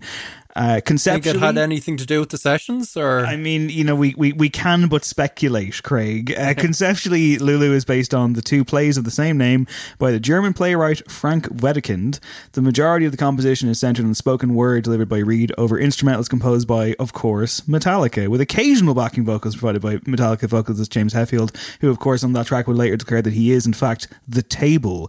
Reed wrote the majority of the lyrics. It was hammered by critics. Lou Reed said that Metallica fans threatened to shoot him due to the collaboration. In response to this and the overall negative reaction to the record, he said, I don't have any fans left. After Metal Machine Music in 1975, they all fled. Who cares? I'm essentially in this for the fun of it. Metallica have also been very defensive about the record over the years. James Hetfield expressed understanding of, quote, fearful people, that old chestnut, who are typing from their mom's basement that they still live in. Good man, James. Saying that the band needs to spread their wings and try something new. Reed said it's for literate people, and bassist Robert Trujillo, who of course is recruited during the fantastic Some Kind of Monster documentary and always just looks bemused at the situation he's got himself into, said that, love it or hate it, it was definitely something that we enjoyed and that we embraced, which is a very nice thing to say. Finally, after Lou Reed passed away, Lars Ulrich said in The Guardian, I played the record for my kids yesterday in the car. Stop and imagine that, by the way. And it sounded as relevant and more intense than ever. It sounded incredibly potent, very alive and impulsive. 25 years from now, you're going to have... Sorry, it was 25 years, not 10. 25 years from now, you're going to have millions of people claiming that they owned the record or loved it when it came out. And of course, neither will be true. I think it's going to age well. When I played it yesterday, it sounded fucking awesome. In some ways, it's almost cooler that people didn't embrace it because it makes it ours. It's our project, our record, and it was never made for the masses, and the masses didn't take to it. It makes it more precious for those who are involved. Now, I don't think you're about to turn around and shock me here, but do you appreciate any aspect of this project? I appreciate the creative endeavour. I don't particularly... I know what they were going for, and I kind of understand why it could be enjoyable, but it's never really captivated me. I feel like Scott Walker would have loved this. Do you know what I mean? Like sticking this on very loud in his studio. It's right up Blues Street. Like, he was always like the massive, you know, alt rock contrarian. And I suppose for Metallica, I mean, once you've reinvented classical music with that whole S&M album, there's no really more mountains left to climb. This was the last peak, really. And a good way for Lou to go out. Okay, so this is... My next choice is in the same territory as your Pixie Push thing. This is what you get when Glasgow meets Staten Island. You got a second or more to run for the dough. Before I blow back off the map, gone chat. You didn't know Stat could get down like that. And when I get that freedom, I can no longer slide. I can no longer run, I don't know. And when I get that feeling, I can no longer hide. For it's no longer fun, I don't know. All day, every day. Yeah, you can say what you want. Yep. That's Texas with Method Man and RZA remixing the whole thing. It's Say What You Want, brackets All Day Every Day, from 1997. We all know that obviously Method Man hopping on a DJ Premier beat alongside Fred Durst is the greatest collaboration of all time. That's a fact, and Together Now.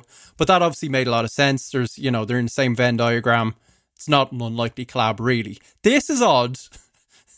Surprisingly highly listenable. It's kind of very sweet as well, the kind of story around it. I don't know how they actually got together. I don't know how this happened, but it did happen, and we just have to kind of live with it. It works for me. I think it works because the initial song kind of interpolates Sexual Healing by Marvin Gaye, and the vocals kind of quite soulful, and I think the RZA brings that out, and Meth is like, he leans on it in a really nice way. But what I really like is that both Band and Wu got on so bloody well. So, like, I think essentially the Band were due to play the Brits and team up with Smokey Robinson or something like that. And they kicked Smokey to the curb. And Charlene Spiteri was just like, no, we've just done this remix thing with the Wu-Tang Clan, so we're going to get Method Man to debut his rap part at the Brits. And she was talking about how, like, Method Man was extremely nervous beforehand, and she had to, like, comfort him and be like, it's going to be fine, you're going to nail it, it's absolutely great. Their ass was, like, weird working with Wu-Tang. And they also worked with Rammstein as well, apparently. So that was part of the question. She's like, no, neither were weird, they were about grand. Actually, the Rammstein thing, we were the weird ones. I actually had to, it was a weird night, and it was like a heavy night. I had to get on the plane in a wheelchair. So she sounds like fun. I don't know, it was a fun night with the Wu-Tang Clan. She said it was another kind of surreal night. It all went well. And then the next day, Charlene got a call from their manager saying they were banned from the studio because apparently they had guns and crystal meth, which wasn't true. It was just profiling. But she confirms that the Wu-Tang Clan, to a man, including Raycon, who she's hanging around with, are just absolute gentlemen. They got on really well. It's heartening. It's a great song. I really dig it. I have very little to add, Craig, apart from just to concur with you that And Together Now from Limp Bizkit's Significant Other is in fact one of the great team-ups of all time. It is. I was also unfamiliar with this one. Someone responded to me on Twitter with it during the week and I was just blown away. I was like, what? This exists? And it works, kind of? I was like, what the fuck? Yeah. Very nice to hear Charlene Spiteri mothering Method Man and just patting him on the head and saying, it's going to be fine, don't worry about it, man. I gotta look up this Texas Rammstein thing because I was also unaware of this. Who knew? I think it was a live thing. I haven't actually heard the clip, but yeah, pretty incredible. Clearly a very open. I went through a phase. When Summer Sun came out. I thinking it was like one of the best songs I'd ever heard. Yeah. I never really investigated further apart from like the chart hits. Maybe I should. I don't know. But for I really hate their big hit in the second half of their career, though. Do you know what I'm talking about? Sky Sports used it forever. Is that the one where she's dressed up like Elvis in the video? Correct. Inner Child, you make me feel. Yeah. No, it's Inner Smile, Craig, actually. Oh, Inner Smile. Which is, okay. Yeah. 'Cause you make me feel. And then it's like, coming up, Bournemouth versus Brighton. It's just like, no, you're grand. Not for me. Also not for me, Craig. You talk about, like different parts of the world coming together, different styles of music, different cultures, and the embrace of that. Here's a song which is bound together by some international phone area codes. That's what you want. Call the airline. Fly out anytime. I'm trying to free my mind and live a life stress-free. But the politics of this country are getting to me. I have a dream that I'm swimming in the Caribbean Sea. And then my good friend Shaggy say, come spend some time, family. I hear reggae music, it's playing in the street with maximum bass at our frequencies. It shakes me to my soul with a positive vibration. I start dreaming of Jamaica and the Caribbean nation. 4-4-876. 4-4-876. So yeah, if you're dialing the UK or Jamaica, they are in fact the numbers that you need to put in front of a plus sign. That is, of course, who else could it be? It's Sting and Shaggy. The track is 44876. Name of the same album that they made in 2018, a collaborative piece of genius. Right now, I realise that this is an audio medium, but right now I'm looking at two very unimpressed faces on the other end of my Zoom call. Both Craig and Adam seem upset by what's happened. And I mean, this won Best Reggae Album at the 61st Grammy Awards in February 2019, by the way. The Grammys famously never gets it wrong, so... Of course not. It's just an astounding project. I remember, like, working in jail at the time, you'd occasionally be sent, like, a lot of unsolicited stuff from major labels and so on. And I once got, like, email was like, sampler, Sting and Shaggy. And I was like, sorry, what the fuck? And it was like a 4-track sampler of the upcoming record, including this song. And it just blew my fucking mind. Sting is really going for it, really taking us to places that I'm not sure we should be going with him. He just wants to hear reggae in the streets, man. You know, the politics of the country are getting him down, but what gets him up is when his old friend Shaggy pops by.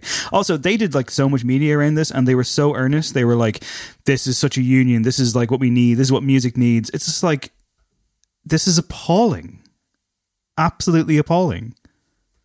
I thought this might make an appearance. This is appalling. The thing about it is, I remember when it came out, it is both bizarre, but also it seems like it was always going to happen eventually. These two would find each other. It didn't seem that unlikely to me. I was like, of course Sting is now doing this. Do you know what I mean? It's just like, because there was hints of, obviously, the Police back in the day drew on a lot of these kind of influences. He's always been eclectic, I guess. He always gives 110%, whether he's doing like an album of fucking Luth music or like or having tantric sex is where you're going with this, I assume. Yeah, that is inevitably where I was going with that. It's horrendous. It sounds like a joke record, but it sounds very much like the two of them, and they kind of sound made for each other. I've never really been a Sting guy. Like, they're one I'm glad. I'd be concerned if you were. What the hell is a Sting guy? Hey, ladies, I'm actually more of a Sting guy. But you know what? He seems like one of those artists where, you know, people occasionally tell you, well, actually, if you go back to the first, like, you know, 2 or 3 Police records, brilliant stuff on there. Like, I have heard that before. And anytime I've slightly ventured back, I'm just like, what is this? Like, what is this kind of cod reggae stuff? So at least he's consistent and getting like Shaggy on board. But no, I don't think I'll ever be a Sting guy. More of a Shaggy guy. That's fair. All right. That's all I got to say about it. It's just disgusting and I'm done with it. Okay. It's time for my number 1. And this is my Craig's big revelation. So this collaboration was like top of my mind when I went into making this list at a time when I was like, this is just going to be a wacky thing. I thought I was kind of passing over this because I thought it's going to be a one-note joke that we've done before on the show. But I've subsequently spent a lot of the week listening to the entire album that they worked on together. It's that time a young Tennessee star gazed into the abyss and Wayne Coyne gazed back. Oh no.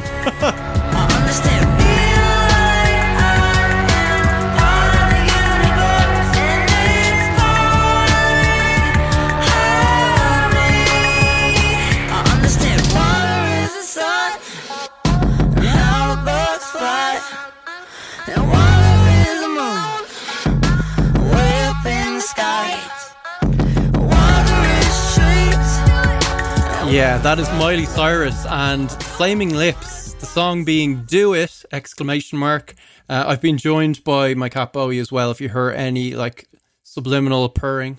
He's a big fan Incredible of this. Scenes. As am I, incredibly. This is like one of many kind of like crunchy, oddball, catchy songs on this album, Dead Pets. I think it's a bit of it's not a masterpiece. But it's a flawed something.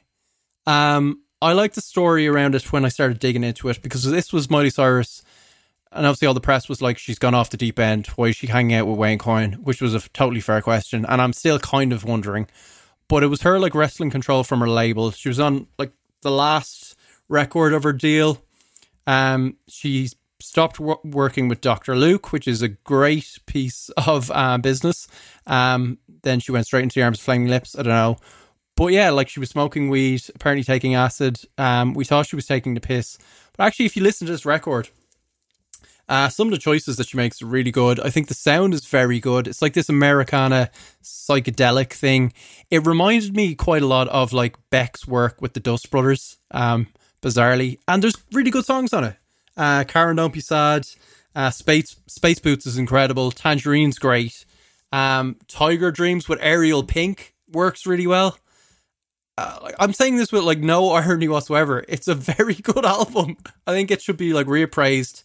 It was 2015. I think this was a moment where it's probably like a landmark in terms of pop artists doing what they want. I think this paved the way for Frank doing Endless and Blonde.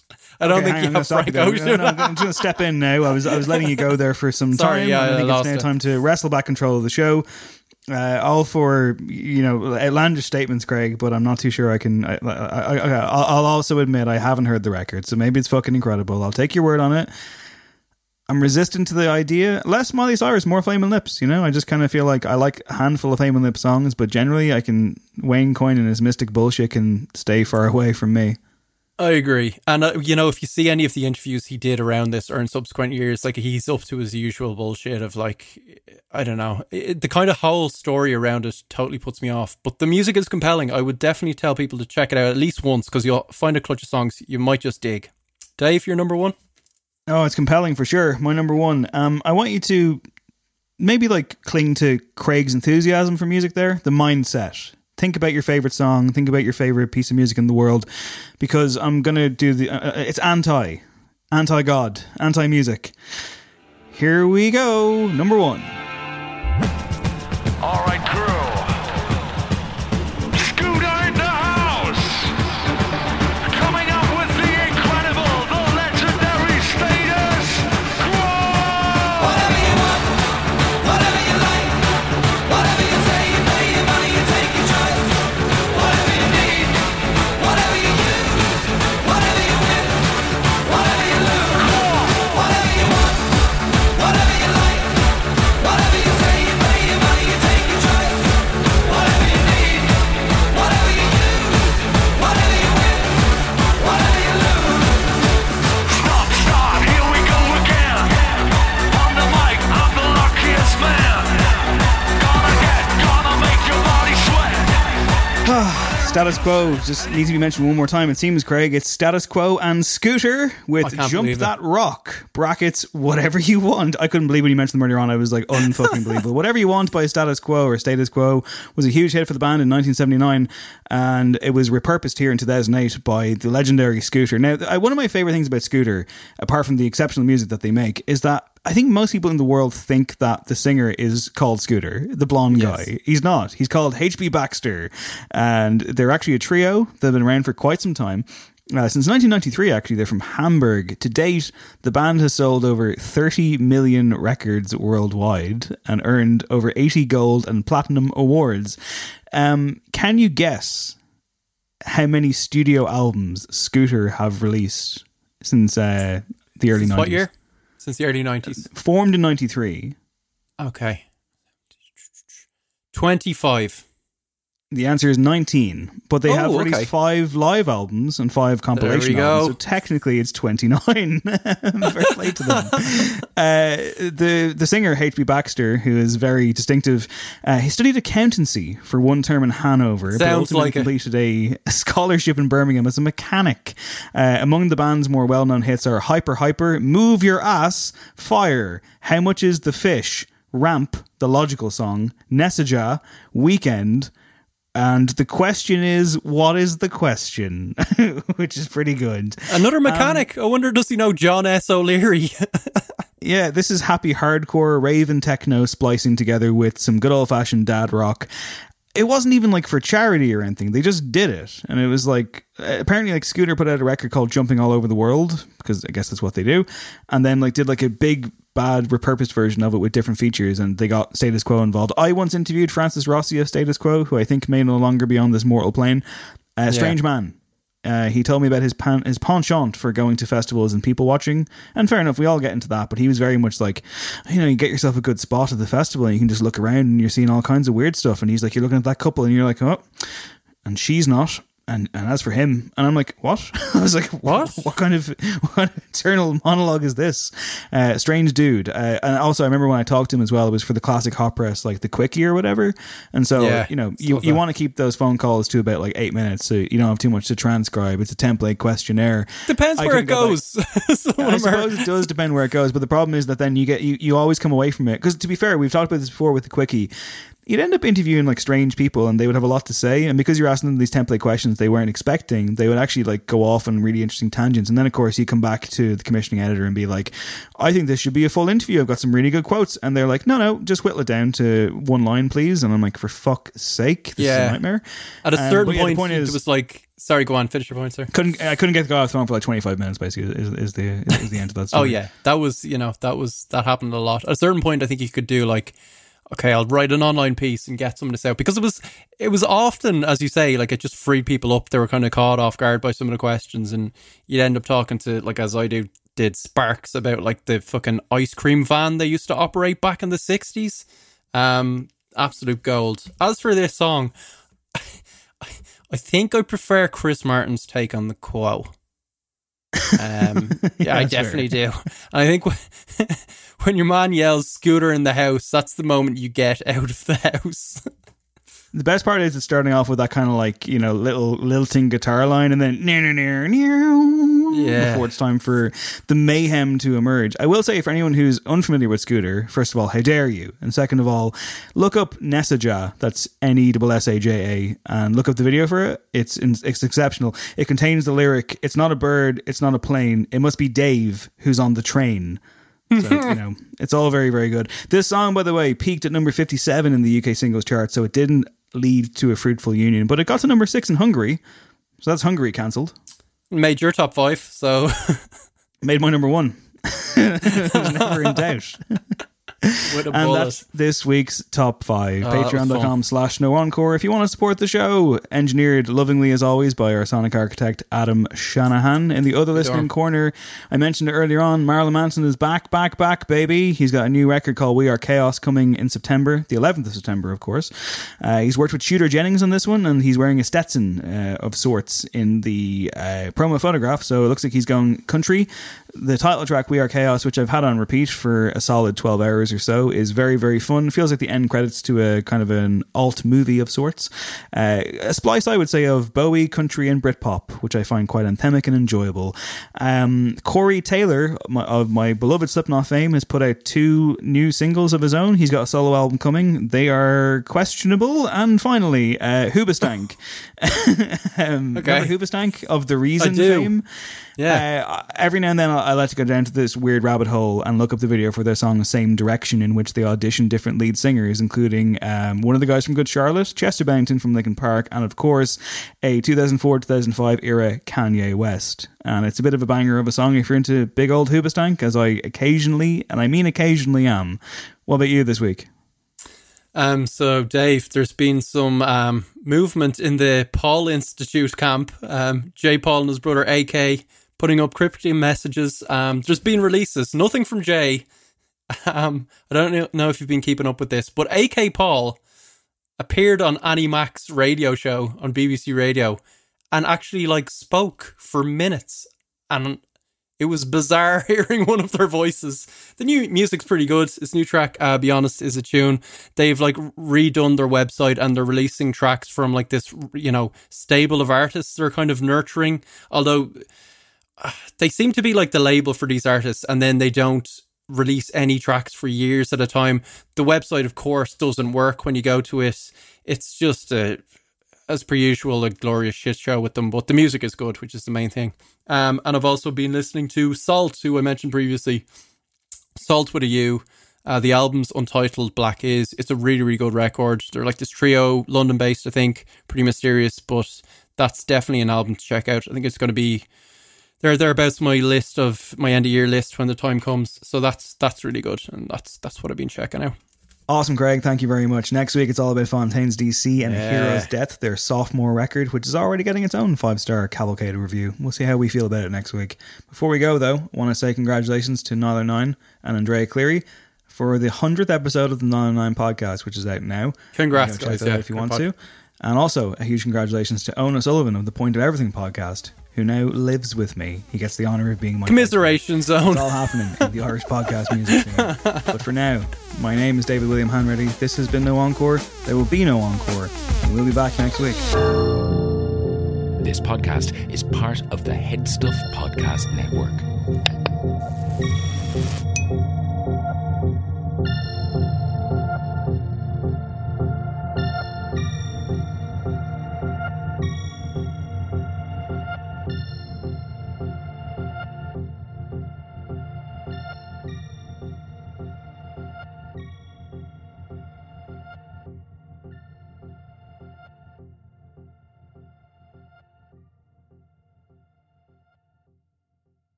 The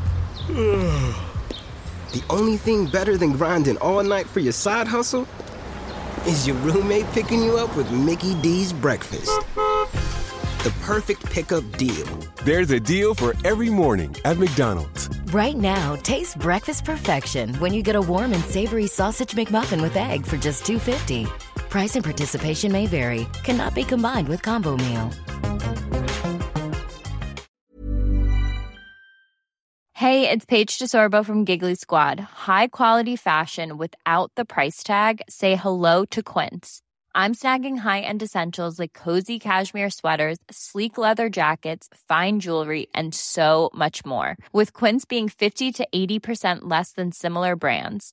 And they partner with factories that prioritize safe, ethical, and responsible manufacturing. I love that. Luxury quality within reach. Go to quince.com/style to get free shipping and 365-day returns on your next order. Quince.com/style. Even when we're on a budget, we still deserve nice things. Quince is a place to scoop up stunning high-end goods for 50 to 80% less than similar brands. They have buttery soft cashmere sweaters starting at $50, luxurious Italian leather bags, and so much more. Plus, Quince only works with factories that use safe, ethical, and responsible manufacturing. Get the high-end goods you'll love without the high price tag with Quince. Go to quince.com/style for free shipping and 365-day returns. Imagine the softest sheets you've ever felt. Now imagine them getting even softer over time. That's what you'll feel with Boll & Branch's organic cotton sheets. In a recent customer survey, 96% replied that Boll & Branch sheets get softer with every wash. Start getting your best night's sleep in these sheets that get softer and softer for years to come. Try their sheets with a 30-night guarantee. Plus, get 15% off your first order at bollandbranch.com. Code BUTTERY. Exclusions apply. See site for details.